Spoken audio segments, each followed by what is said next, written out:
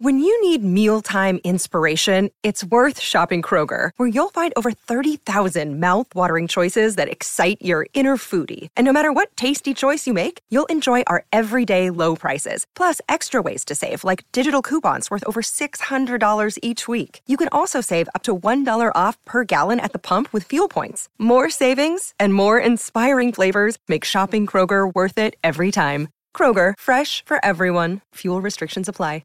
Another day is here, and you're ready for it. What to wear? Check. Breakfast, lunch, and dinner? Check.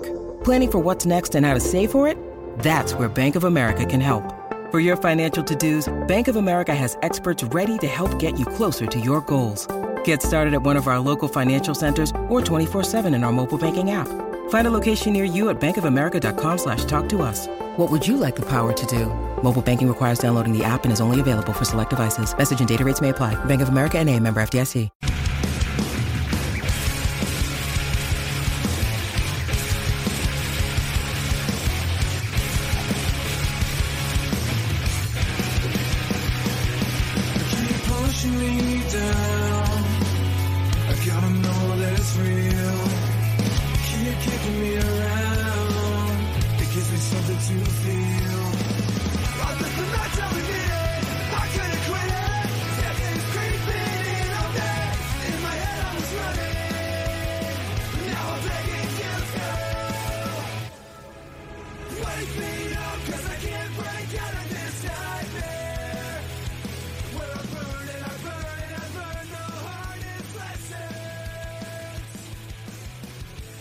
And the fade out continues as we welcome you to Bar Down Breakdown episode 2600. I don't know.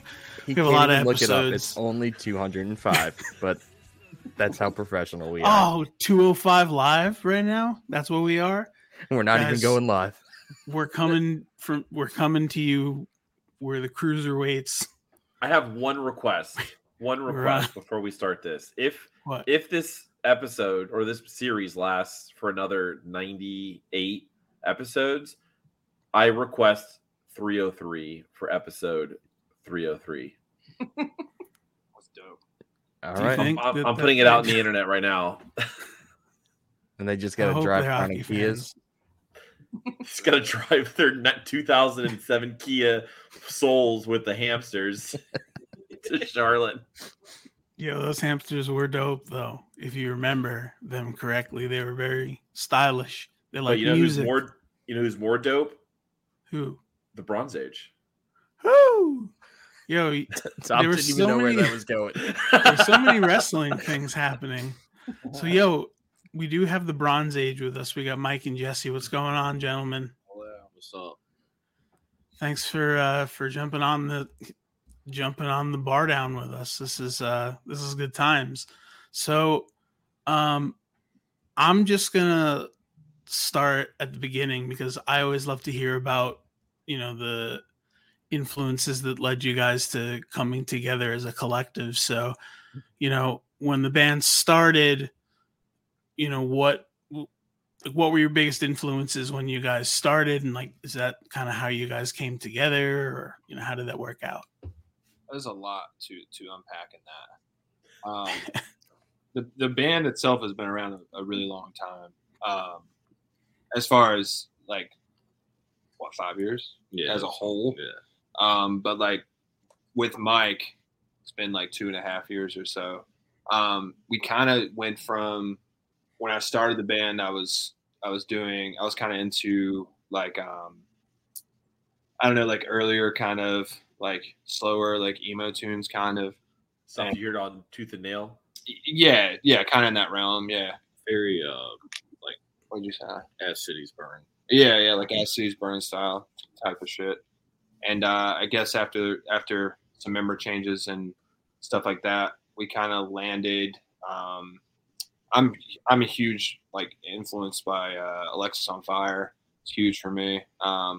And then I go to the other end of it, and Foo Fighters is huge for me. So those two kind of fell inside each other, and me and Mike kind of love the same shit. It definitely went more from an emo band into a rock band. It's just a straight up and down rock and roll, beer drinkers and Hellraisers rock. Yeah. It was funny because I was like listening to you guys over the last since you guys were announced on Bar Down, and I was laughing because I was texting Mikey about it today, and I said if these guys don't say that their biggest influence are like Emery and Thrice and Alexis on Fire and Armor for Sleep, I'm gonna lose this bingo card. Yeah, and that's another one I didn't throw in. Like Thrice is huge for me. I mean, Thrice has always been a very, very big influence for me. Yeah, we did like a fucking 4 favorite albums of all time, like during COVID, trying to create content or whatever, and have like each member of the band like post something on Instagram about their favorite record, and like it was pretty similar. But there's like 1 or 2 outliers for everybody, but everybody had Artist Ambulance in their top. Everybody, yeah. Tom and I did something similar at a Christmas party where we did a Mount Rushmore of musicians, and that was fun. Hell yeah. And I would argue about that. We did. Yeah. I don't know who the fuck I put in that line. I don't know. I might not have remembered it as well as I thought I should have, but that's another story for another day. Right. Fun fact about Thrice, though, is I just got the Artist in the Ambulance, their revisited version on vinyl. So now you know that. Hell yeah. Everybody knows it. It was from Urban Outfitters. Suck it. You sell out. Hey, listen, it's not as easy as it used to be. You can't just walk into a Hot Topic and like thumb through the bin and find like a $5 Newfound Glory picture disc and just walk out with it. Fuck, man, can't do that anymore. Now it's different times, baby. You got to revisit records in order to get them. You got to go through 300 copies of Adele to find it. Yeah. Those are burning in hell somewhere. So speaking of burning in hell, talking about Alexis on Fire, really kind of those throat burning tunes, that you guys have, you can kind of hear it a little bit in there. It's always kind of interesting to hear about where you guys came from, mostly because music evolves over time. You said you started kind of working on stuff like Cities Burn, which couldn't be further from where you guys landed. But that's kind of something to ask you guys, just some commentary on it.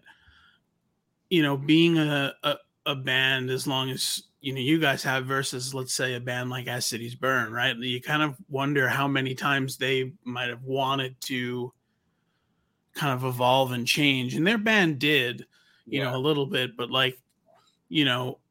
who knows what they would have matured into if they hadn't found such like a huge amount of success with like that first record that was so dynamic at that time. So like, what would you say about like kind of a situation like that where, you guys are, let's say kind of in the middle of your life right now, when you guys land, are you guys going to be haunted by where you started, or are you guys going to just embrace it and develop it?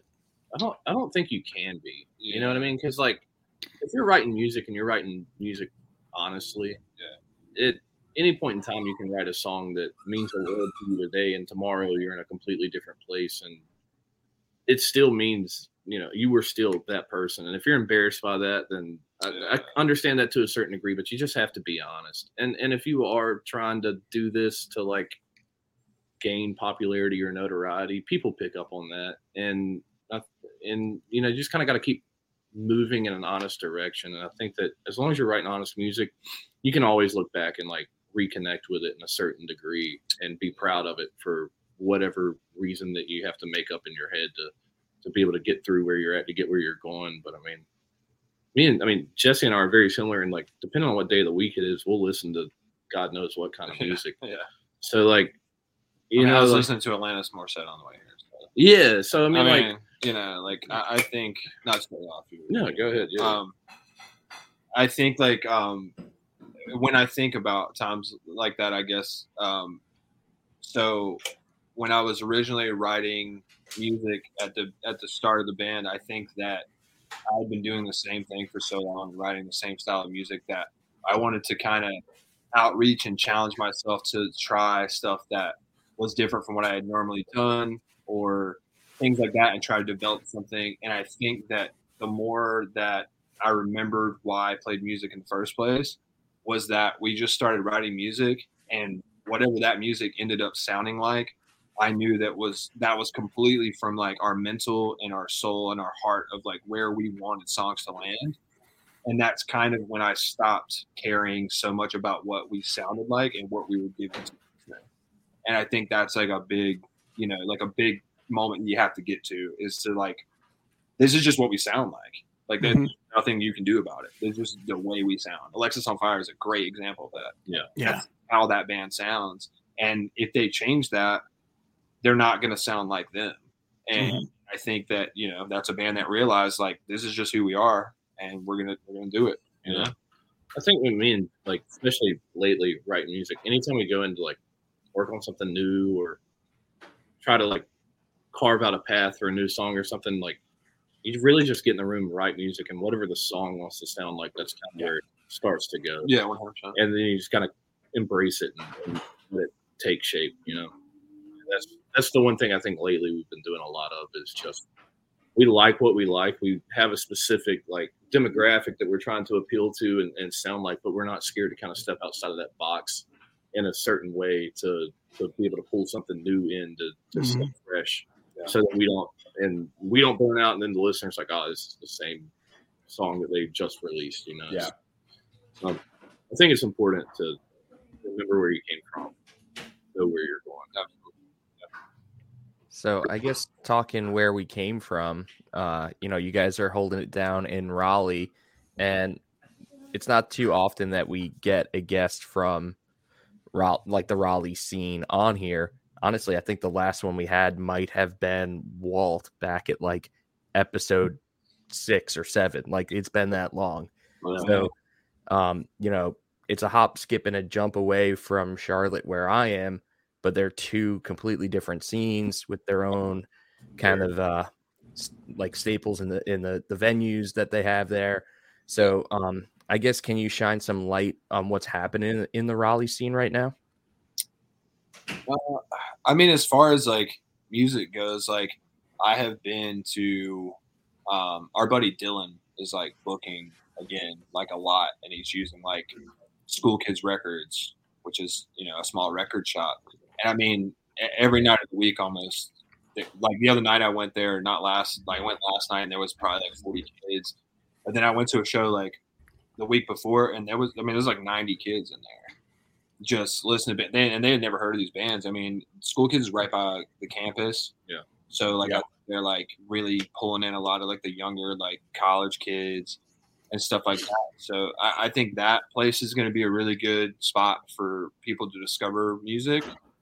And then obviously, I mean, we always had the Poorhouse. Like, shout out that place. They've been good to us for so long, man. Yeah. And you can always catch a good show there. And I mean, the community is like really, really like coming together a lot recently. I think it's really cool. The local hardcore scene is fucking booming. Yeah, right now. It's like there's kids going to shows that have never gone to shows. There's kids playing music that I almost feel like an old man when I see some of these kids playing music now, because it's like they're kids. Yeah. And it's awesome watching them like get their friends together, form a band, go play music that like, you're 18, 19 in your early 20s. The only thing you are at that point in your life is usually pissed off. Yeah. And for them to be able to like project that and have an impact on the community the way that they do, and in the music scene, to like pull in 100, 200 kids, 300 kids. Like, they do a lot of Monday night shows at School Kids with hardcore that Dylan books, and they just crush.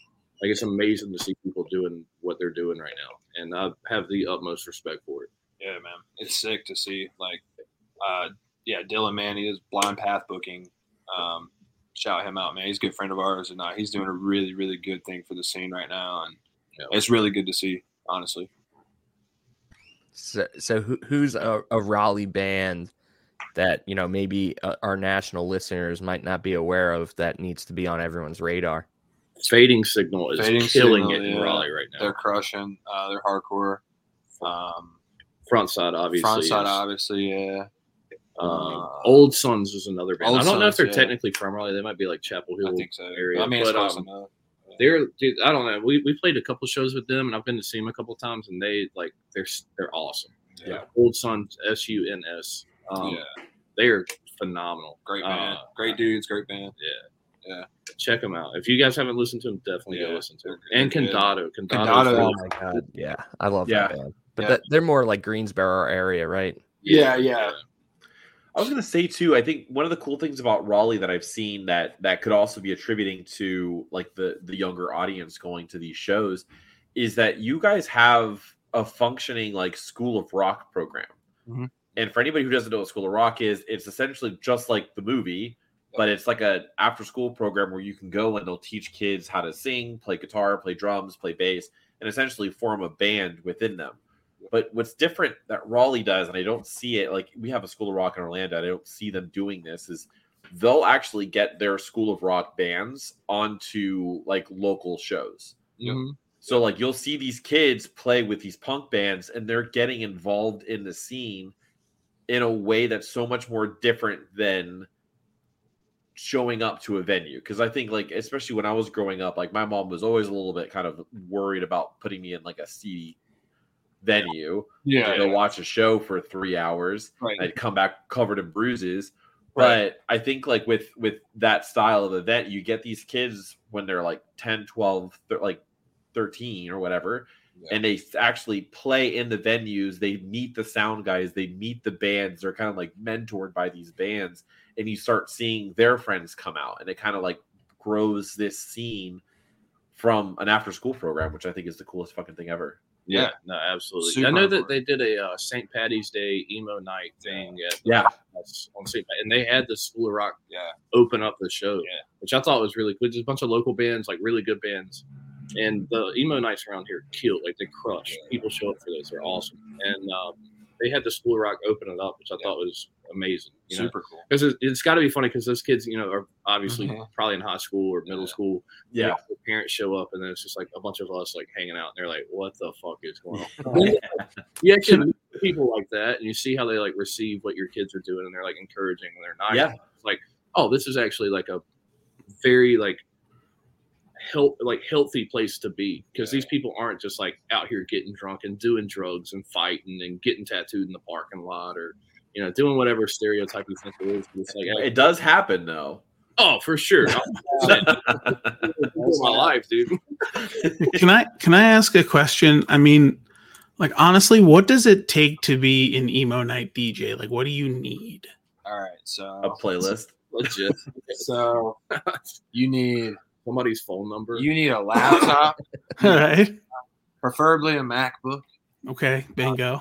You need one of the squeaky things, the digital ones. That you All right. grab. Okay. You need a solid playlist. All right. You gotta have some old heads All right. running. I think Okay. you're good. You're solid. I've been to a handful. They always play the exact same playlist. But it's fun, man. I get like 6 beers deep, and I'm like, this is fucking awesome. I wonder if I gimmicked myself. Like I was like, all right, here's my deal. Like I'm an emo night DJ, but I only play track 3 of any album you liked. And if it isn't track 3, then fuck off. Like that's kind of like, that'll be my tagline. Like if it isn't track 3, and then it'll be ... Right. And I won't put fuck off, but like the crowd will say it. Okay. I don't want to put fuck off because that'll destroy the marketing team. We can't fucking have that happen. But I think I'm going to start building this. This is an enterprise I'm going to build. If you guys want to get in on the ground level, we'll talk after this. For sure. Let me just tell. Okay, Tears. This is insane because I just looked up 2 of my favorite albums to see what the third songs are. Yeah. They're the best songs on the album. Man. So Taking Back Sundays, Louder Now, is Okay. Make Damn Sure. Okay. That's a good. Okay, so they won that one. All right. Taking Back Sundays, Where You Want to Be, third Yeah. track is A Decade Under the Influence. They also won that one. Okay, you're gonna win some. Let me pull. You want? Do you want something corporate? Say anything. Let's do Sets This Fail. Fuck it. Yeah. We'll do one more. All Let right. It Enfold You. Third track, Cute When You Scream. Damn. Like That could be a sometimes good it doesn't playlist. work. but sometimes it won't. Sometimes the best songs are going to be like 2 and 4. I feel like that's probably the way it is on like Yellowcard's Ocean Avenue. It's like I'm going to play the song in between like Ocean Avenue and the other one, with the other sad one.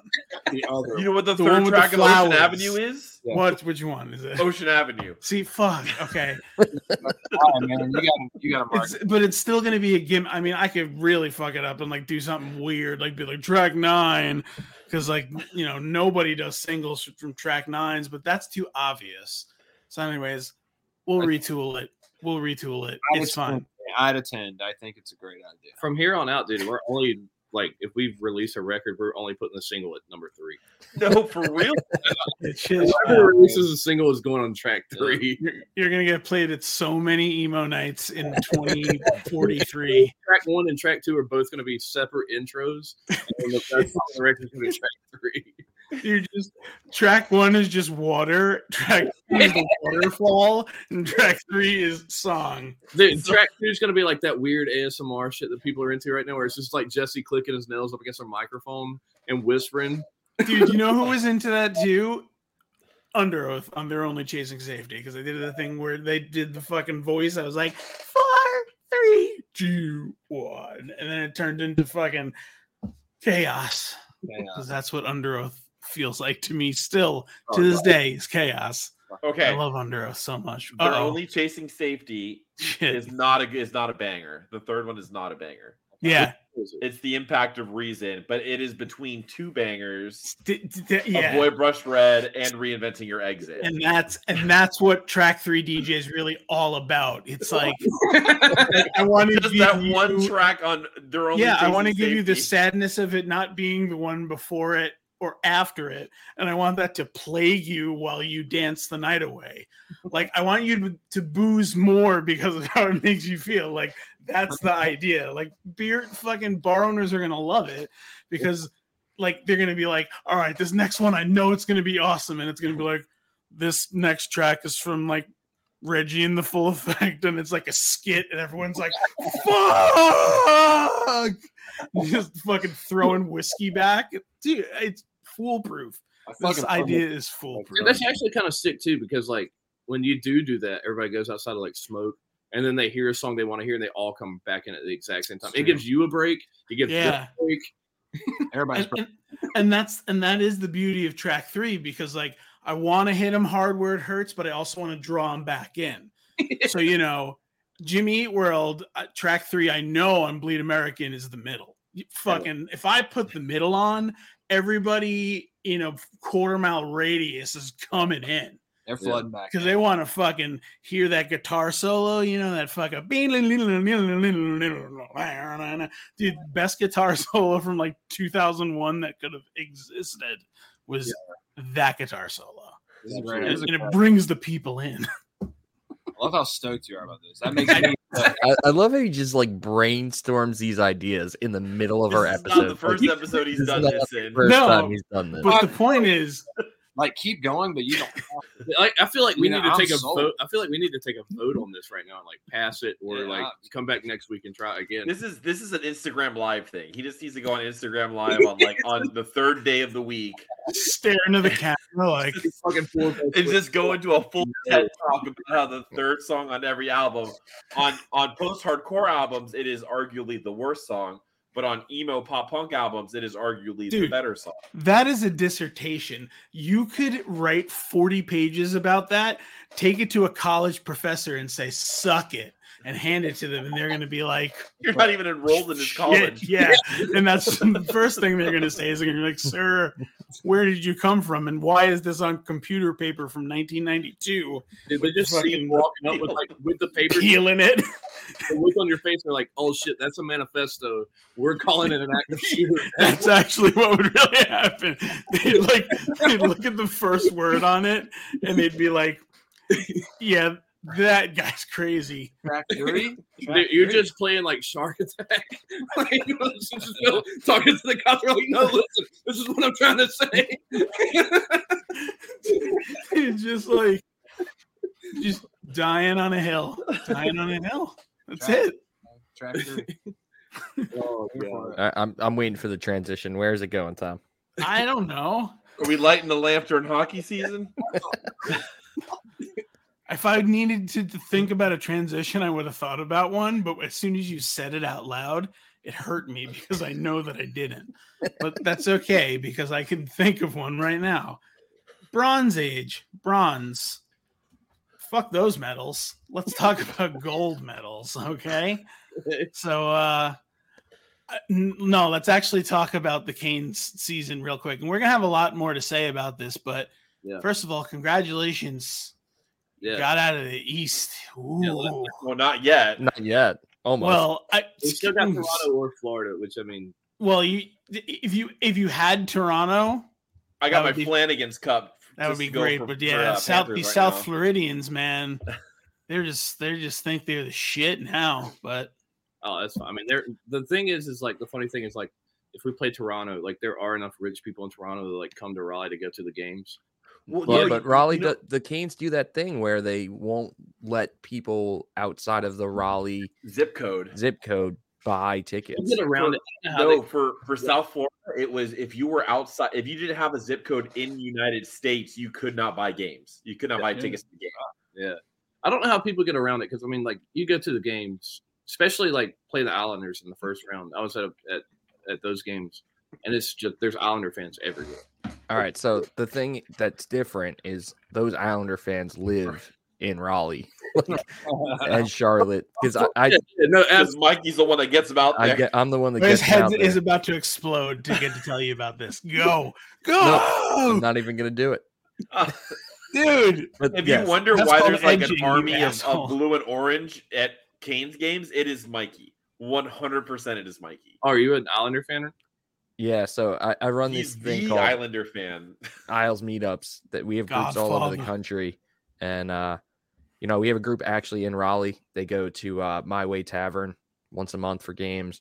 So it's really just transplants from Long Island that live in Raleigh, live in Charlotte, live in Winston-Salem, and like during the regular season, we have hundreds of people that sit together for those games, but then in the playoffs they cut us off. Like they won't let us do groups, but they're still going to the games, and there's tons of Islander fans that make it. But as you know, like pretty much all those Northeast teams, like when the Bruins play there, there's a ton of Bruins fans there. Like Rangers play there,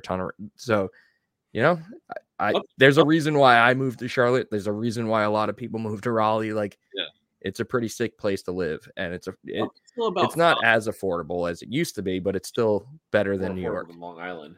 Up until about 5 years ago, if any of the like major like franchises or original 6 teams came down and played, it was basically just a home game. I mean, we were terrible, and people weren't buying tickets, and you would go see the Bruins play in Raleigh, and there were probably, if it was, if we played Arizona, there's probably like 8,000 or 10,000 people at the game. And if we play the Bruins, there's probably 15,000 people there, and 12.5 of them are Bruins fans. And it was absolutely brutal to go to games back then because we were terrible. And then you go watch them just get smacked by a team like that, and they come in and just run us out of the building as fans too. Between the Penguins, the Rangers, the Bruins, the Flyers, the Islanders, it's just like you just kind of got to swallow your tongue and walk in there and watch hockey, and turn around and walk out.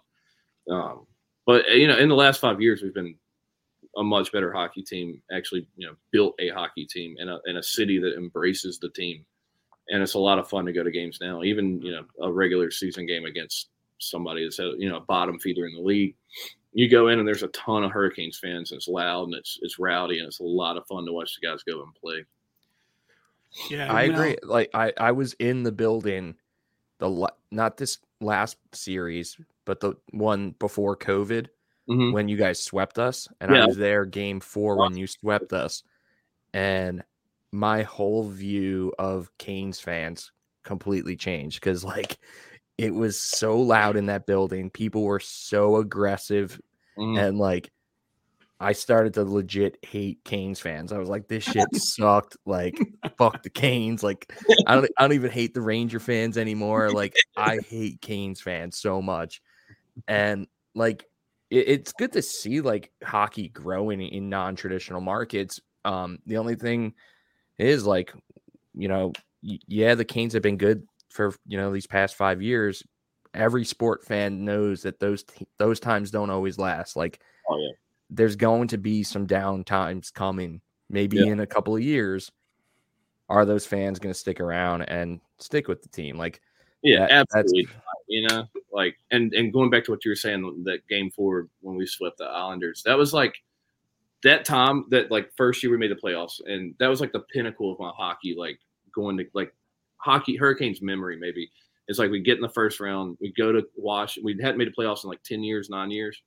Go to Washington, lose 2 games in the first round, come back home. First time I'd ever been to a playoff hockey game. We win both games at home, go back to Washington, lose, come back to Raleigh, win, go back for game 7, win in overtime, and then coming home and sweeping the Islanders in 4. And I remember being at that game 4, and it was just like, I think I cried. Like, I'm pretty sure I cried when we won, where I'm like, this makes the last 8 years of my life is just sitting here watching us absolutely fucking suck feel so worth it. Where it's just like, I think there's only 2 things that really give you that, and that's like music and sports.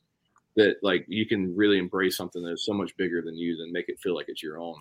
Like, we're sitting here talking about hockey teams of guys that we don't even know, like, we're fucking in the locker room. You know what I mean?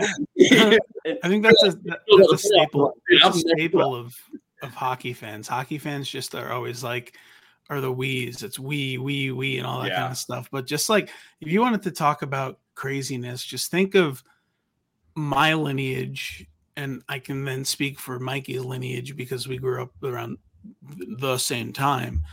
Is that we had to stomach the 2000s Islanders, right? Yeah. So, I mean, that was a literal decade of shame. Yeah. Like, you got a literal decade of shame. And it's like, when we finally broke that mold and, like, started putting together some winners and all this kind of stuff, it was like the most refreshing thing in the world, because number one, you finally got to stop hearing Ranger fans, right? Yeah. And I mean, it got to that climax when, the Rangers, played the Kings with 2012, I think it was. And, the Kings beat them. And then, like, even I backed off after that, because I was like, that's heartache. I mean, if we got to the Cup Finals and lost to a fucking shitbag West team, fucking Vegas, no way, no thank you. But, like, I get it. But at the same time, that's the thing that made it feel so much better as an Islander fan, when you finally got good and you finally, had the specters and all these people that, are looking at, the season and actually saying, oh, we think the Islanders are going to come out of the East. And it's just like, holy shit. It's great to feel that. But like all things, of course, it fades. And, I was going to say too, like, the Hurricanes had a decade of shit too, honestly. Yeah. I think right after they won the Cup and the blackout happened, like, it was 10 or 11 years of just slumping, dude. And it was like 2017 is when they started seeing a pickup again with the Hurricanes. But even, like, going back to, like, what you guys were saying about, the attendance wasn't that great, and, like, the home teams, and it felt like you guys weren't the home team even though you were playing at, like, PNC. Yeah. What's crazy is that team, the Hurricanes, that franchise, is the only North Carolina team to ever have an actual championship, like, professional sports team. Yep. And people are so diehard about the Panthers, and, like, at the end of the day, man, like, if you're looking at any type of, like, winning team or winning franchise, it's the Hurricanes in that state, man. Yeah, no, absolutely. Like, I know a ton of people from around here that drive to Charlotte on Sundays to go watch the Panthers play. Like, they'll buy season tickets here and go watch the Panthers and could care less about hockey. And I don't really know anybody from the Charlotte, like, area that would buy season tickets to the Hurricanes and go see them. Even if it is, like, on the weekend, we'll go see the Hurricanes when they're at home. Obviously 1 week a month with football is completely different when you're playing 2-3 games a week with hockey. But I don't know that many people that come in from Charlotte to see a Hurricanes game that are, like, committed to the team, that are, like, an actual fan of the team. No, I think it really is, like, a Raleigh fan base, and, like, those, like, the triangle, like, that's the Hurricanes. And it is tough when there's down years, because there's competition for college basketball, college football. Like it's still the South. Like Raleigh is very much a college. Sports. I would say North Carolina in general is a college sports state.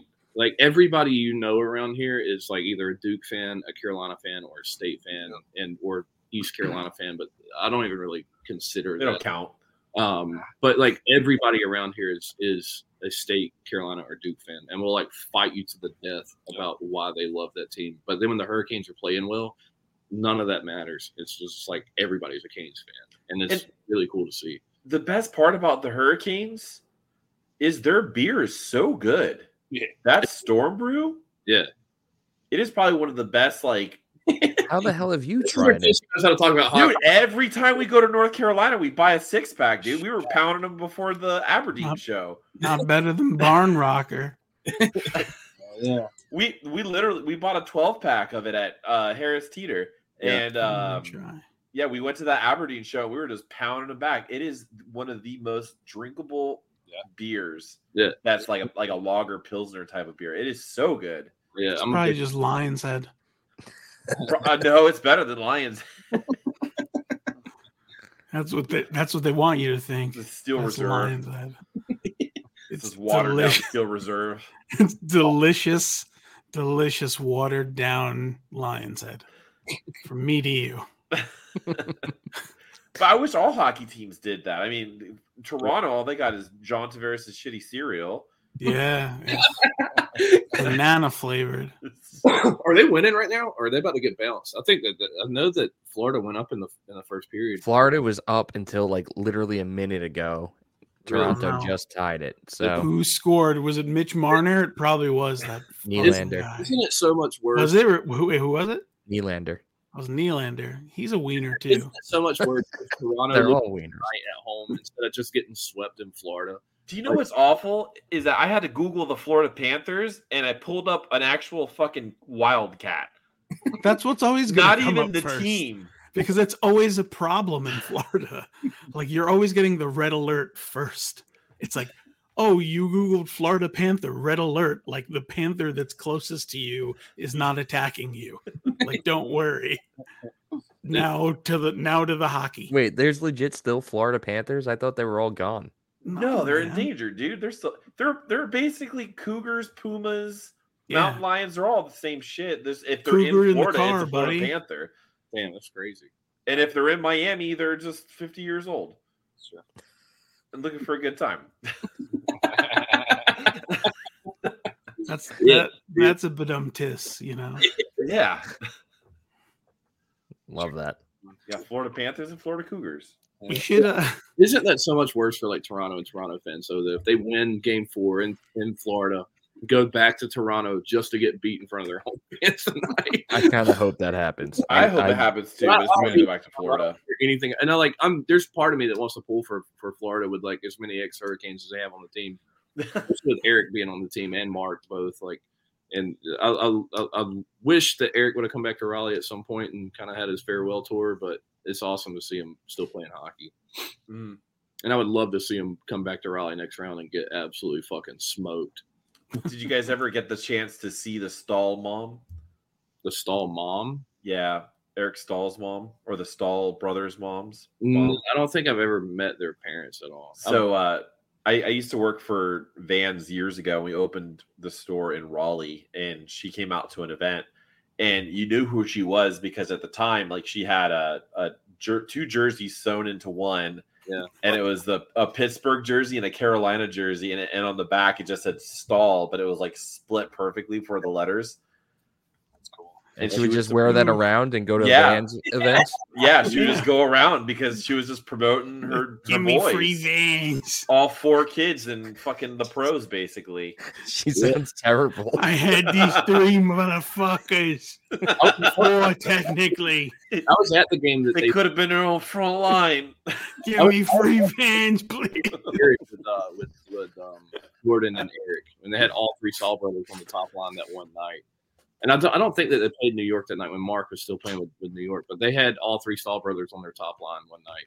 And then right after that training camp, they had like a preseason game, like the red and black game, and Jared got in a fight with Tim Gleason, and then they released them like the next day, like in an intramural like scrimmage. It's kind of show. The only thing I hate more than having all Stahl brothers on the same line are the Sedins. Oh god, dude, I'm not seeing how Vancouver treated them after they lost to the Bruins in that Stanley Cup made me like hate the Vancouver Canucks like fan base. Like it was just like the Canucks have been bad for a long time, and then like the reception they got after that, or like fought and clawed, and then Tim Thomas does Tim Thomas in the cup. But yeah, I don't know. I've always had like a weird feeling towards the Canucks fan base after that. Well, every time they lose the Stanley Cup, they burn down the whole city. Yeah, that's what I'm saying. It's just like that was the second time. Yeah, it's insane. It was insane to me to see that. Like, yeah, it's like I don't know. It just felt like they were children, where you just like take something away from them, and they just like poop and throw it at you. When was it? 95 when the Rangers beat the Canucks? 95 or 96. That was the year that Messier went absolutely nuts in the playoffs. Yeah, watch those riots. They were flipping cop cars and setting them on fire. It was disgusting. But then you realize they all have universal health insurance and you can do stupid things like this. Even though it'll take you 9 months to get your broken arm set. At least they don't have to pay $60,000. Exactly. You don't have to pay like $6,000 per crack. Your arm will just look like this for another 8 months. I think that's what the Canadians hope. Like, I think the Canadians are just generally hoping, like, well, it's not too bad, it's just as like his elbow is out of place a little bit, so, he'll never go to the doctor. And like most of these guys, like they're never gonna go to the doctor because like Canada is one of those places that, like, believe it or not, a lot of that area is still mostly like weird sheep herders and like fucking cattle wranglers and shit. It's just like that is like the wild, wild west up there with some of them prairie Canadians. Yeah, I was going to say, then you have Kyle from Crease Rule just building a hockey rink out in the middle of nowhere. Who does that? In the middle of an episode of Bar In the middle of an episode of Bar Down Breakdown, they're building a hockey rink. Like who? You can hear the soft. Like who does that? And like Canadians. And why would you put yourself on film doing that? You maniac Canadian fucking maniac. No way. But we're having a blast, but we do have to fill you in on our homies DraftKings real quick. So light the lamp during the hockey playoffs with DraftKings Sportsbook. Right now, new customers can make a $5 bet and score $150 in bonus bets instantly. So we're waiting on the finish of the Panthers and Maple Leafs game, and we're hoping for a great Panthers and Canes series to throw down some money with DraftKings. So download the DraftKings Sportsbook app now and sign up with code THPN. New customers can make a $5 hockey playoff bet and score $150 in bonus bets instantly. That's code THPN only at DraftKings Sportsbook. Gambling problem? Call 1-800-GAMBLER. In Massachusetts, call 1-800-327-5050 or visit gamblinghelpline.com. Or in New York, call 877-8-HOPE-NY or text HOPE-NY 867-369. In Kansas, call 1-800-522-4700. On behalf of Boot Hill Casino and Resort, 21 and older in most eligible states, but age varies by jurisdiction. Eligibility restrictions apply. See show notes for details. See DraftKings.com/sportsbook for details and state-specific responsible gambling resources. All right. Are we going right into it? Let's face it, guys. With coffee fucking ad read.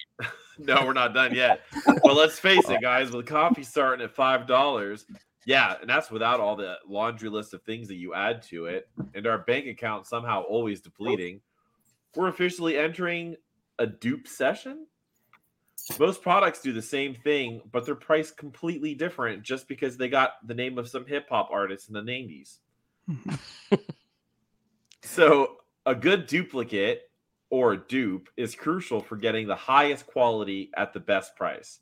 One dupe you definitely shouldn't sleep on: Raycon wireless earbuds. Raycon is premium audio at the perfect price point, so you can listen to what you want when you want it without breaking the bank or taking a break because they have such a long battery life. Raycon's mission is to prove that you shouldn't have to pay an arm and a leg for quality sound and essential smart tech listening features. You can get a pair and a spare and another for your au pair and still pay less than you would with some of the other more big name tech companies out there.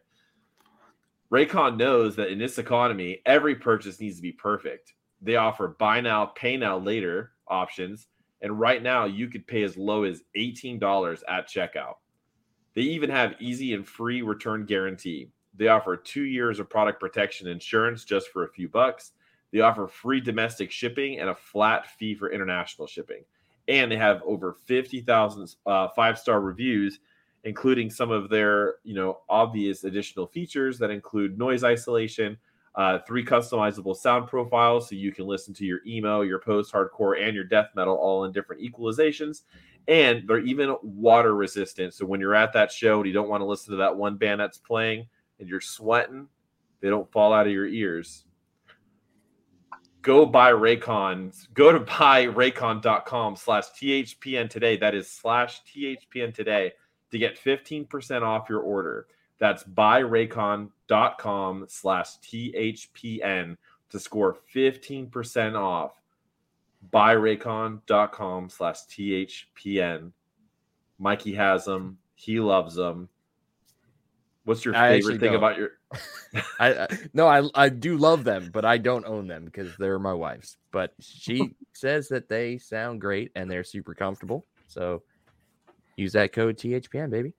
The Ryan household owns a pair. The Ryan household. And she it's doesn't approved. let me use good ones. As you can see, I'm using these Apple earbuds. The free ones. The free ones. But before we dive into a little more Bronze Age, I just have one more Canes question. This past season, you guys had your Winter Classic game or the Stadium Series game. Yeah. Were you able to attend it? Yeah, that was the longest day of my life. Absolutely. Let's hear it. So the good, the bad, the ugly. No. So we were season ticket holders. My dad was able to get season 6 tickets. So, me and my buddy went. Chris Roy, shout out to him. And then my sister and her husband went, and my mom and my dad went. And the gates opened at like 2:00. Me and him just went and got his girlfriend to drop us off. We had like a case of beer apiece, walked into the parking lot, and just kind of started hanging out. We both took an Adderall before we got there. And shit you not, dude, we probably crushed anywhere between like 20 to 25 beers while we were there the whole day. Like, it was unbelievable. And my parents got there like at 1:30 to park, and they didn't get parked until probably like 5:00. Jeez. Sat on the interstate for the ever, basically. But everybody got parked. My sister was able to get in. We all hung out, and it was awesome seeing like all the festivities and I've never seen that many people at a hockey game ever, or really anything. Maybe like a Panthers game, but it's such a smaller setting that like having that many people crammed in together. But we were able to get in and watch the game, and we sat like lower level, kind of out like in the corner behind the goalie. It was one of the best experiences I've ever had in my life. It was so much fun, especially beating the Capitals the way we did. It was an absolute blast. I hope they do it again somewhere. It's one of the things I would definitely drive for. Like, it's such an experience that if your team plays an outdoor game, don't think about it. Just go. It is amazing.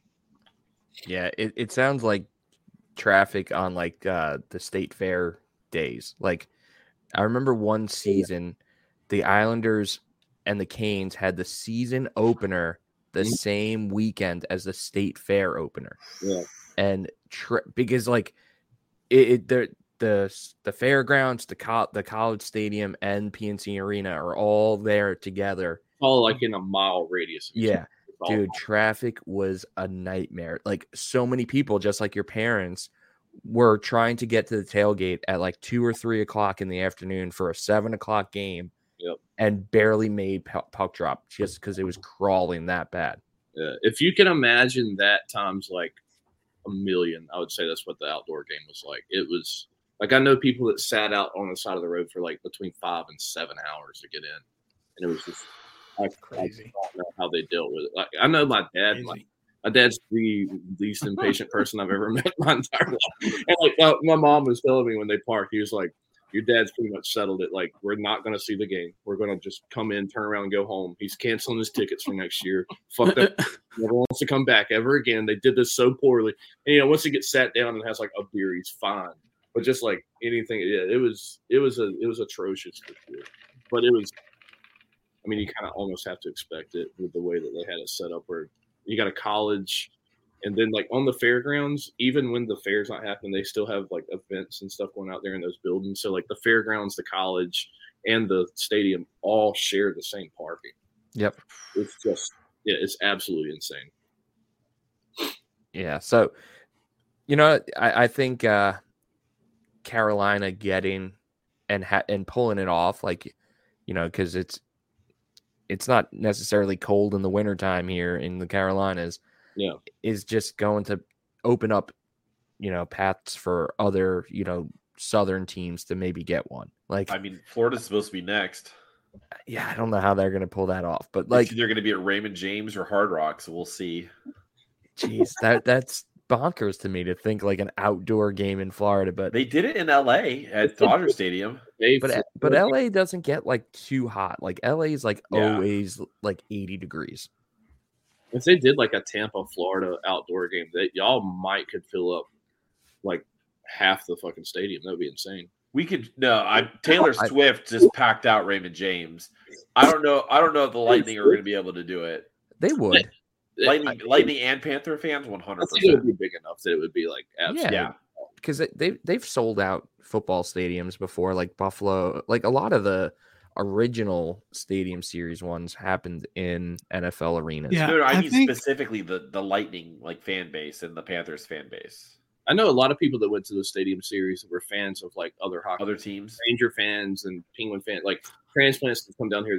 Like to be honest with you, like I would like if they announced like it at Raymond James, like I would try to get tickets and I would like go on my Islanders shit, like be the odd man out. Just like, not caring, but like I'd be one of those people who would just come just because they're a hockey fan. Yeah. And seeing how the ice holds up in Tampa, Florida. And it's like it's almost like a religious experience. It's like seeing the game played in that big of a setting. And until you see it, I don't think you really can understand it. But it was like just the appreciation for the game and then seeing it on that level was very eye-opening. For sure. I watched so much hockey when I was growing up and watched so much baseball from like one part of the stadium. Yeah. Where like the first time I had ever gone to like a football game, like in my adult life, like I was like brought back by like the enormity of it. Like I was like, holy shit, like this is insane. And like you're just not used to it. And you're right, like seeing that enormity like with something you love that's like a little baby to you, like hockey. Yeah. Sign me the fuck up, man. Let's do it. Yeah, no, absolutely. It's cool. Like when I first started going to Hurricanes games, I was the only person I knew that liked hockey. Like me and my dad had season tickets to the Ice Caps growing up, which was like the first hockey team in the Triangle area. And then like I got a little bit older, like it was baseball, football, basketball for me growing up. Now it's funny like seeing so many friends of mine that like I didn't like take the games or anything, just get into hockey. And then we like share that together. We're like, we'll get together and watch hockey games, and it's fun to like see everybody find it in their own way. But yeah, of course. Like 10 years ago, where it's like I was watching a hockey game, and everybody's like, "Why do you care about that?" And I'm like, "I really don't fucking." Yep, exactly. It's just depressing as shit to watch right now. Like maybe we win tonight, and if I do, like I'm not gonna feel that good about it. Yeah, I feel like 25 points out of a playoff spot, but watching it grow and become what it is now is a lot of fun. There's so many people that care about it. Yeah, of course. It's crazy to see. Amen. Well, it'll be cool too because this is the first time you'll get a new pennant in the stadium. I mean, whether or not they go to the Stanley Cup or not, like you guys are going to get a first pennant for winning the Metropolitan for the first time ever this season. Yeah, well, we won it last year and this year. Yeah, and it was this year only. Do I know? No, I've totally forgot what year it was. I was like looking up like the stats really quick.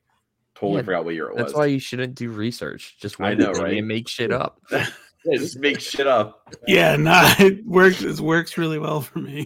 Yeah, Tom made up a whole entire roster. Yeah, I did. The dude from Judah and the Lion. Like we were totally out of our element talking to Judah and the Lion in the first place, and then Tom just made up literally the entire roster of Colorado. And the guy was just like so nice, and he was just like, "Yeah, those guys aren't on our team." Like, yeah, it was bad. It was bad news. It was bad. He was like looking. He literally was looking at someone's like Yahoo fantasy hockey team. It wasn't that bad. It was pretty bad though. Ever since then, we don't do research. No, I was on Cap Friendly. And somehow instead of clicking on the Avalanche, I clicked on like Avalanche, like 2023 draft. If I drafted, and like that's why I was like, oh, good. And you have like Nemestikov and Spalestikov, and he was like, no. Not them though, and I was like, "Fuck! What am I gonna do now?" But we recovered. We did all right. We did all right. Oh man! Well, we need to have a list of rules for this show. Nope, never. But boys, I do before we let you go want to talk a little bit about Bar Down Breakfast. To be completely transparent, like. You guys came onto my radar because of the festival and have instantly become like one of the bands I'm most excited to see. So like, I guess fill me in on your relationship with like Christian, because I know that you guys went through Christian and then the Seneca Boys. Like, have you played a bunch of shows with them in the past? And like when he reached out to you, it was a no-brainer kind of deal? Yeah, I don't think we've played like a super huge amount with those guys, but probably 2 or 3 shows. 2 or 3, but we did Milestone with them. I think that was Family, right? Welcome to Family Fest. Yeah. Was the first time, I think. And then we did Winston-Salem with them at that fucking free bar or whatever. Yeah. And then I opened a show by myself, acoustic, for them like a couple of weeks ago at the Poorhouse here. And yeah, I mean, I don't remember getting hit up to play it, but yeah, it was fun. Like, I guess. Oh, by the way, you guys are playing it. They're just put on the flyer. Yeah. That's what happened. We've gone through like a member change. We've gone through a member change in like the last couple of weeks. We're sorting all that out, and me and Jeff were like, let's shut it down, let's figure it out. Like, we'll be back on the road in no time. And I woke up and it was like Bar Down Breakdown tagged you in a post. I guess what's an interview or something, and I opened it. It's just a lineup for the festival, and I was like, "Oh, we're on the lineup." I texted Justin, "Hey, did you confirm this show in June?" He's like, "No, I thought you did." And I was like, "No, we're just on this flyer." Classic. He said, she said. Christian, I found out Christian was involved with it, and I hit up Christian. I was like, "Hey, who confirmed this?" He's like, "Jesse." I was like, when did you say that? He's like, "Oh, last time I talked to you guys when we played together, Jesse said y'all are good for it." And I was like, "Oh, okay." I was like, "Oh, okay, cool. Yeah, sounds good."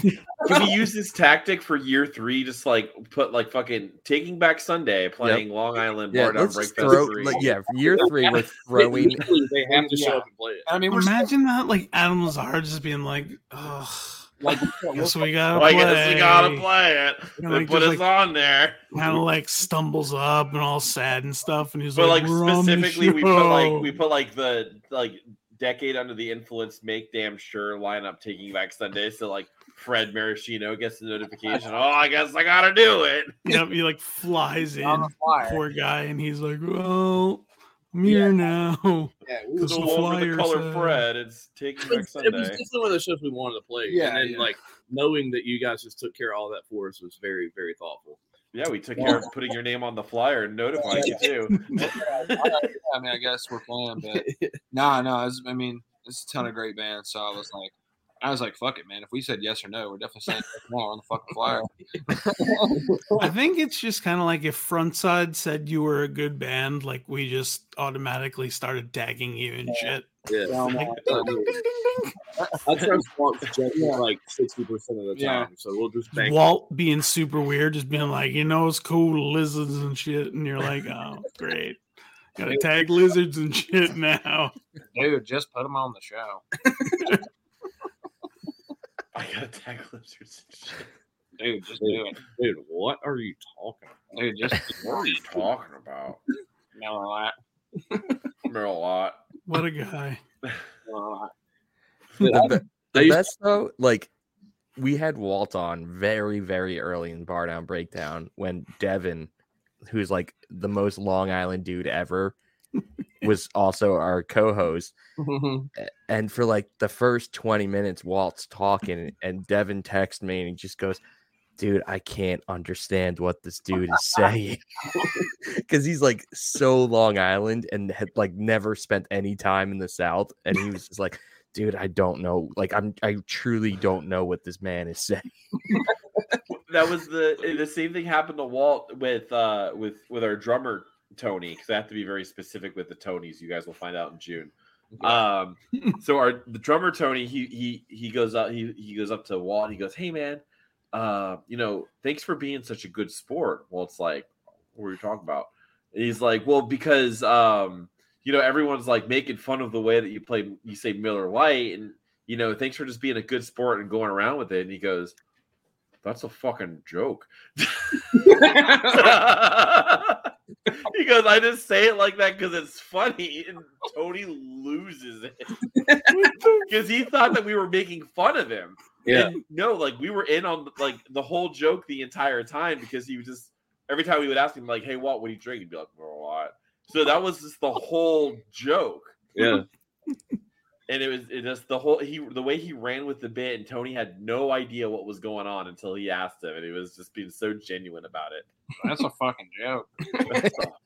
Dude, when we were in the studio working with them, I like developed the ability to like talk just like him. Like everybody in the band was like, "You sound just fucking." I can't do it anymore. I haven't done it in years, but they're like, "Dude, you sound just fucking like him." Like, do it in front. Like, talk to him like that and see what he says. And he like came outside at one point, and I was like smoking a cigarette, and he walked over to me. He asked me a question, and I responded to him in his voice. And he just turned around and looked at me. He's like, "Is that what you think I sound like?" That's it. Everybody in the band's like, "Dude, that's exactly what you sound like." No fucking way. He's like, "You ain't smoked enough Marlboro Reds to sound like me." I was like, "It sounds good."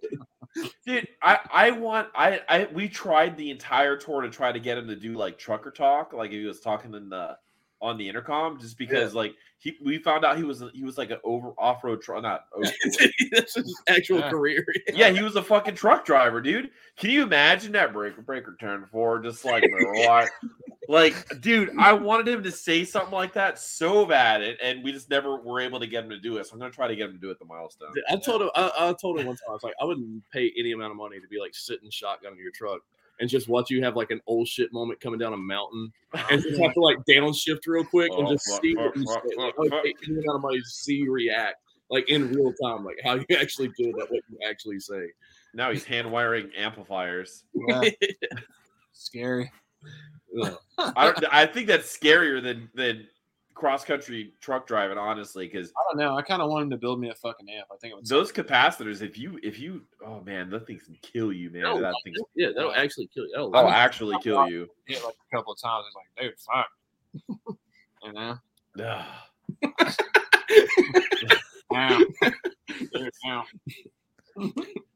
All right. Well, now that we got it out of the way that you guys are indeed playing Bar Down Breakfest,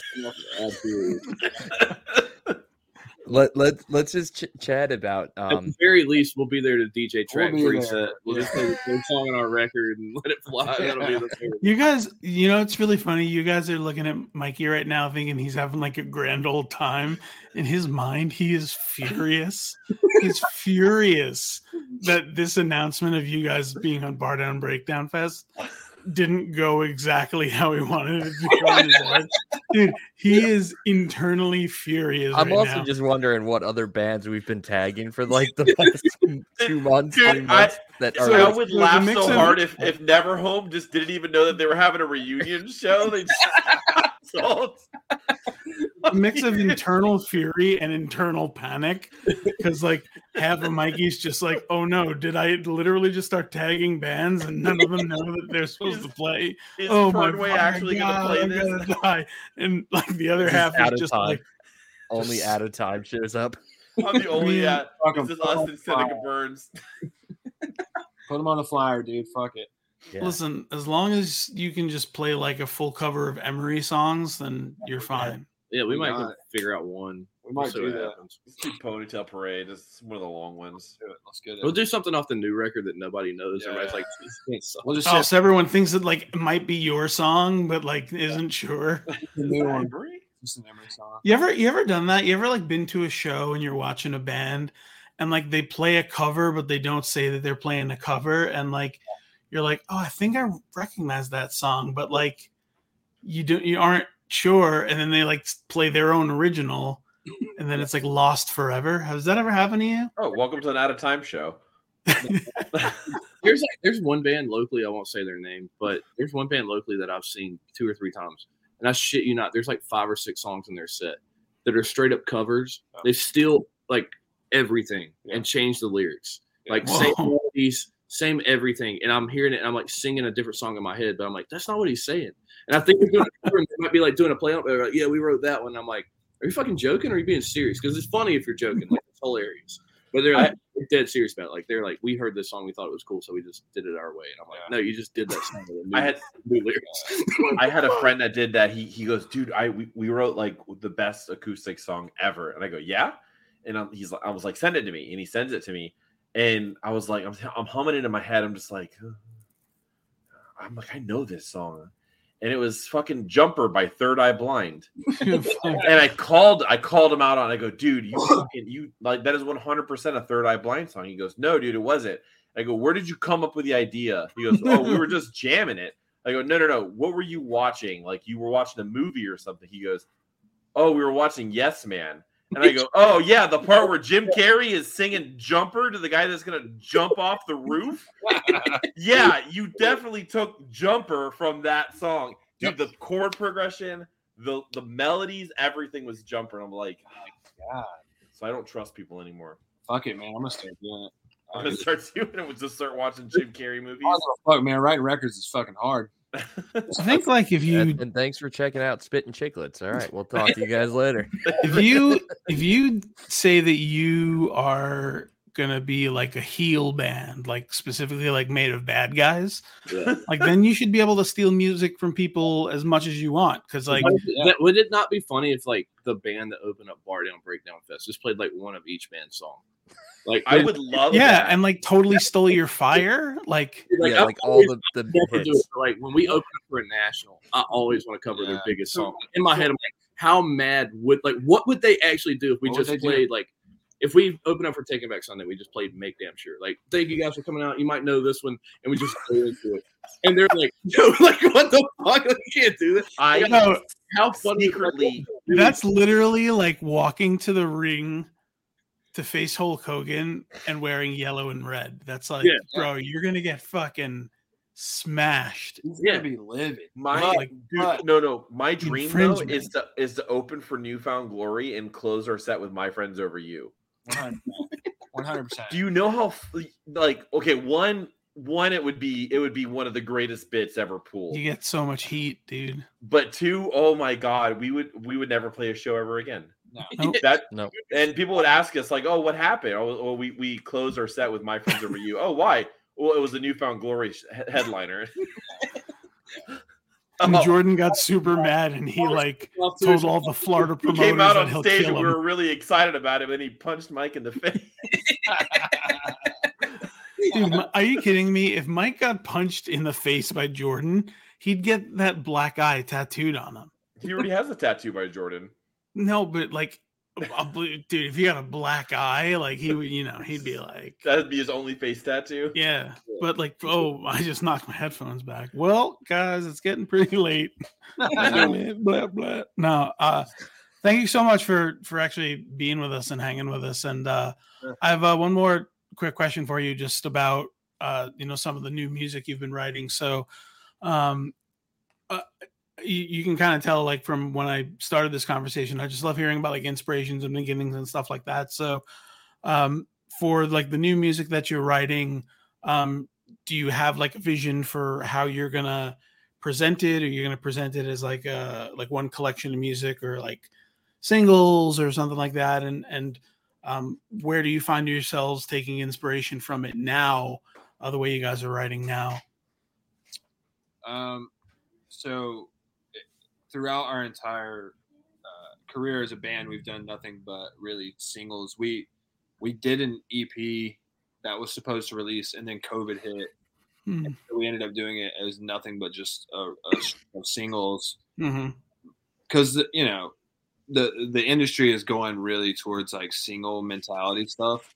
But I also think that I'm that other side of like the thought process that I'm like, yeah, well, everyone's doing singles, but like, you know, records are still like, to me, an important thing in music. Like I could, like when Alexisonfire put out The Otherness, like I couldn't wait to go like listen to it and go buy the vinyl and like have it in my hands.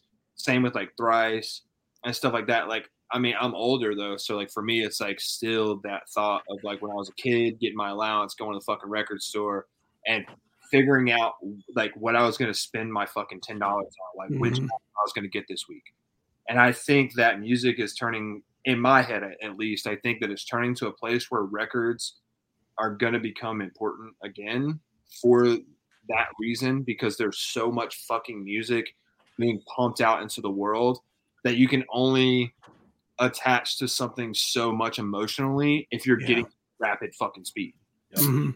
But if you put out a record that has a sentimental value, like we went to the studio or a fucking cabin or whatever, and we wrote a record in that moment, how we felt in that exact moment. And we put out 2 or 3 singles, and we do it old school, and then we drop a fucking record and give something to people that means something that they can hang on to, that they can hold with their hands, put in their car, put on their fucking record player, like pedestal display thing or whatever. Like in my head, that makes fucking sense. So I want to write a record, but I think it's really like right now we're just like trying to figure out what is the best way to do it. But I want a fucking record. Yeah. So that's my thought process. I want to give something to people that gives them some type of like, I want people to feel involved, like emotionally attached to something, I guess you'd say. Like I'm emotionally fucking attached to Alexis. Yeah, like sure. And is like, it's a part of me. I mean, I have tattoos on my body that and like that band is a part of me. And I think that's the thing that like a lot of people don't. I can ramble about this forever, so sorry, but it's great. I think a lot of people in this day and age have really forgot what it's like to love a band and not just love like a release or a single, and love like what's happening at that moment. Like I want a band that people remember what it's like to love a band, to be like, no, that band's dropping a record. I can't fucking wait. I know the date. It's in my phone, on my calendar, or wherever I can to get it. Because like this band is a part of me. Like I want it to be more a part of them, as much a part of them as it is like a part of us, if that makes sense, you know? Yeah, no, that makes plenty of sense. And I think you hit the nail right on the head. You know, when you're talking about how, you know, a lot of listeners have moved away from listening to, you know, entire records and, you know, entire like cohesive pieces of music to a lot of singles and stuff like that. And it's kind of transforming the way people are listening to music again. It's almost like, you know, back in like the 50s and 60s when, you know, everything that came out was, you know, you heard it on the radio and then you went out and bought the single and it maybe had a B-side and, you know, maybe you listened to that B-side a little bit, but you just wore that A-side out. And, you know, I think that's the way it was then. And, you know, even, you know, when the Beatles were putting out full length records, I think that was still a little bit alien to people just because people were still expecting those singles and stuff. So now, you know, the world transitioned through the 60s and the 70s through, you know, a lot of rock and roll artistry, you know, bands like, you know, Pink Floyd and Led Zeppelin and, you know, Genesis and all that kind of stuff where it was like art now. So everything was presented in an album, you know, Dark Side of the Moon and, you know, Led Zeppelin 2 and Led Zeppelin 4 and all that kind of stuff that was presented as like one big piece of art. And then you moved into pop bands in the 90s, and then things started getting segmented again, where there was grunge that was still presented as art, but there was pop music that was all singles and bubblegum stuff. And then they put out that weird like tiny cassette player, if you remember, that played like 30 seconds of like a really scratchy, terrible single. But like you listen to it because it was the Spice Girls or some shit. Like music really is cyclical, and it's funny like that. Smash Mouth. But the Fushu Mang, great record. Yeah. Love that shit. If I could own every record, I would. Like Matt fucking Pinfield probably does. Like he probably owns every record. Yeah, 100%. I don't know. Like I wish I had Matt Pinfield money so I could just have every record. I don't know. I think it's just like I think it's like if people talked about it more, and like I think just let people remember what that was. Like I mean, like when like I always think about like another like huge band for me is like Seosin. Mm-hmm. Yeah. When they were self-titled, God, yeah. I had to buy fucking 4 of those fucking CDs because it never left my fucking car, and it just spun in that motherfucker. Mm-hmm.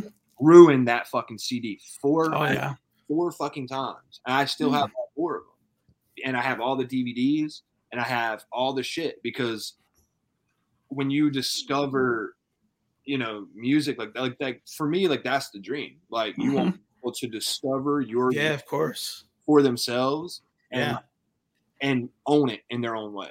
You know what I mean? Like, and I think that, singles are cool, and I love when bands drop singles, and I think that's great too. Mm-hmm. But I think, or I hope, I guess I hope that like the world will turn back to a time where those things meant something to like hold in your hand. Yeah. Like I think that's so cool.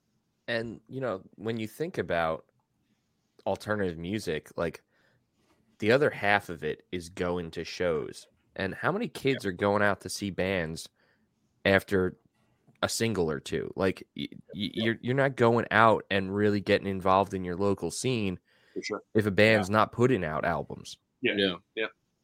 And I go through stages where I'm like, oh, it's smart. This band is releasing just a bunch of singles and they're getting all these like Spotify streams. And then I'm like, yeah, but no one's going to their shows. Like, what's the point then if you're just like internet popular? Like that's not what this music scene's about. The only thing the industry cares about is how many butts can you put in seats. You can have 10 million album streams. That's amazing. Like the check from Spotify looks great, whatever.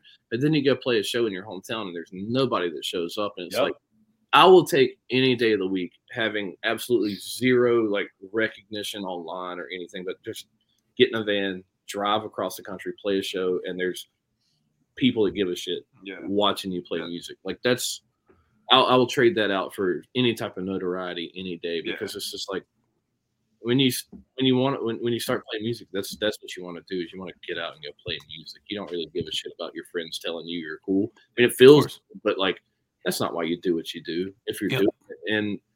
And I feel like that's lost on a lot of people nowadays, where it's just like they try, they fail, and then they do what they think is easiest to be popular. So that when they were buddy they went to high school with, it's like, hey, what are you doing nowadays? And I'm like, oh, this pop artist that writes songs about who God knows who cares. And they think it's cool because they showed it to their girlfriend and now they think it's fun. You know what I mean? And it's just like, not taking anything away from anyone that does that, because there are a lot of incredible artists that do that. Mm-hmm. At the end of the day, it's just like, I don't know. It just seems like it's lost on a lot of people to like what you were saying earlier. I remember growing up, turning 16, going to shows. I would go see a band. I would buy their CD and listen to it in my CD player, because that's the only way I could listen to it. Yep. I could like download it to my iPod, but I couldn't ride around with my iPod in and like listen to music. I had to buy the CD and play it. And I was like, you would listen to the whole album. Yep. And that's completely, I mean, it's not that long ago. I mean, it's 10 years ago for me, basically. But like, it's almost law. In 10 years, it's completely flip-flopped. Well, to be honest, like, my wife has a newer car. She doesn't even have a CD player. No, absolutely. I don't have one of mine. Yeah. It like, I mean, I get it, but like at the same point, like, I don't, it's just weird. Like recently, like 5 or 6 years ago, we went and bought fucking, Stick to Your Guns. Stick to Your Guns. We went and bought a Stick to Your Guns CD and rode around in his fucking blue car and just wore that motherfucker out, dude. Old fucking rock dudes. Right. I had a cardboard box full of CDs. It was awesome. In the backseat of my car until probably 4 or 5 years ago. And it was like I would get in the car and pull out like 3 or 4 that I wanted to listen to and put them in the passenger seat. And then like someone I'd like pull it out, put another one in. Or I'd like make mixed. Like I still have CDs that I made when I was a kid that was like basically Spotify. Throw it in. Yeah, man. When I first met Mike, the singer of Out of Time years ago, I forgot where we were going. I think we were going to like one of the theme parks or something in Orlando. And he opens the back seat of my car, and on the floor is a 24 CD sleeve like case, like the booklet cases, but it was Disturbed. Yeah. So it was like all black, and it had like the face of the smiley face like on the front and the back. Yeah. Mike saw that and he goes, "No," and he starts laughing, like crying, laughing. And I was like, "Why? What's wrong?" He goes, "That's the fucking coolest thing I've ever seen." And I go, "Oh, open it really quick." And then the first CD in there was "Break Stuff" by Limp Bizkit. Lost his mind. That's so bad. The one that we tour in that's sitting in the driveway right now. There's one of those black books that's got like 1 million CDs in it, and we have like every now that's what you call music in there. And it's just like, what year do you want to go back in time to? Let's just throw that in and listen to like everything that was cool in 2007. Listen, I got to tell you before we go, I'm going to have Mikey tell this story real briefly, but Mikey and I have you beat. And it involves Kids Bop, listening to an Under Oath CD and some hijinks. Do you want to discuss those hijinks real quick? Well, that was kind of the CD that was just burning through my car stereo when we were in high school. Like that album came out when 2004 when that was like 2004 2005 was our senior year of high school. And like that CD did not leave my car stereo. And we did this, like, Tom, no one even understands this, but like something that was like kind of important at our high school was like our school variety show, like a talent show. And we had MCs, and Tom and I were one of the MCs, and for some reason we did like SNL skits like that we recorded and would like play in between acts that we introduced. And what was the show that was going on at that time? Like it was like carpool karaoke, but like, like that, what's a British guy that does it now? Yeah, but it was like the version of that like 15 years before he did it. And we like wanted to like make our own version of that, but like a Scene Kid version.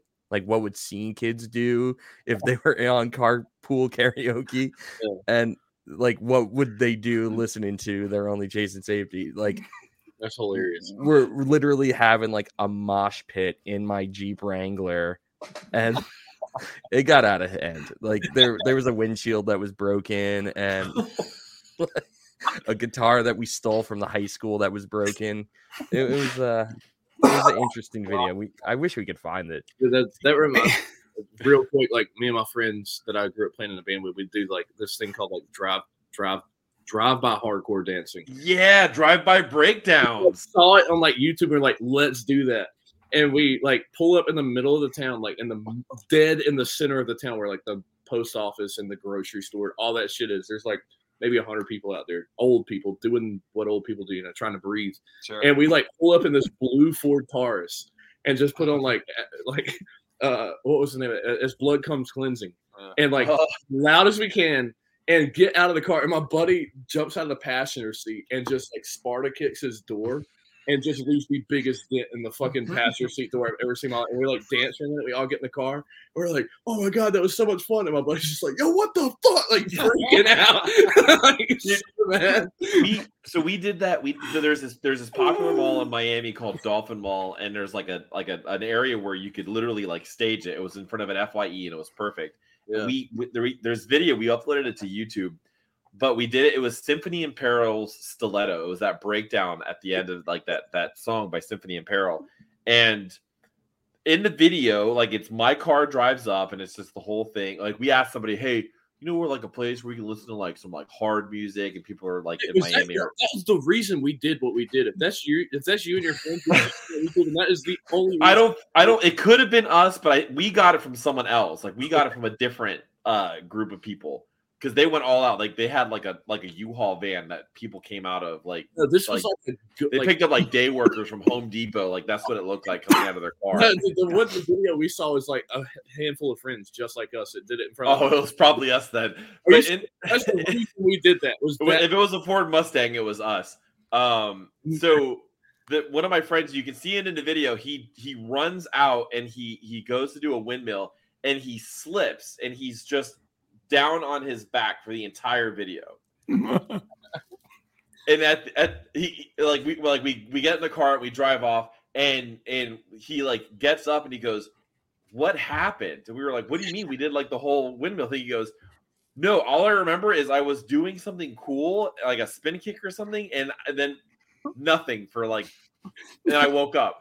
He knocked himself out cold by slipping and hitting his head on the concrete. He could have died doing this hardcore drop. I'm gonna look up the video on YouTube, and if it's the same video I remember, if it's the silver Mustang, it was 100% me.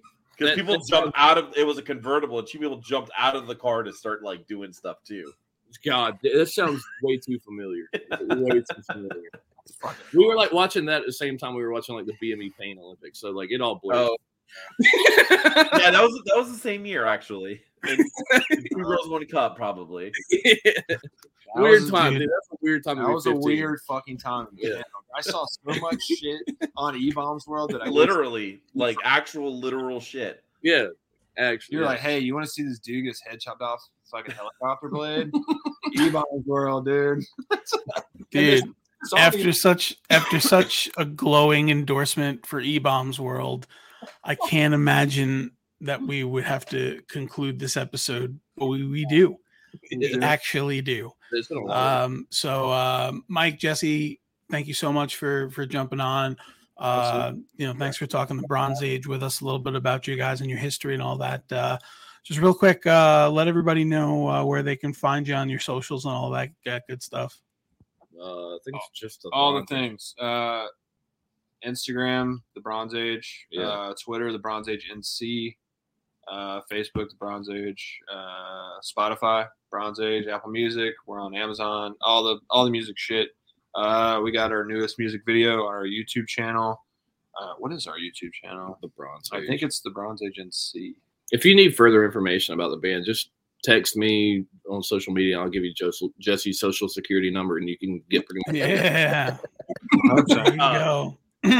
Identity theft. I love it. And it could be our video actually. If it has 52,000 views. I didn't even notice. Yeah, it was like actually really popular.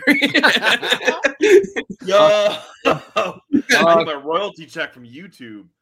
Hell yeah, dude. Yeah, you'll get that in 2035. Don't worry about it.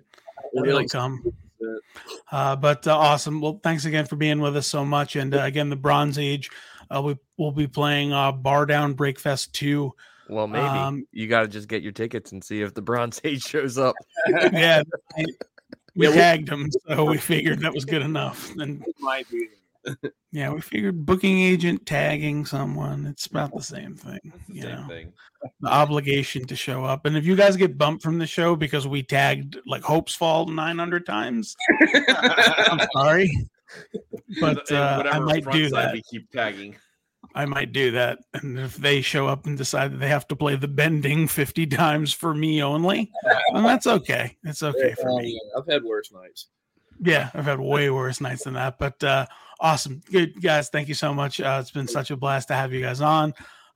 We wish you all the best. And fucking if we see some Canes action in the Cup finals, that would be something else. But I'm not gonna Cats might be tough to get past, but we'll see what happens. But thank you guys so much. Oh, yeah, absolutely, man. Appreciate it. Peace. Later, guys. Hell yeah.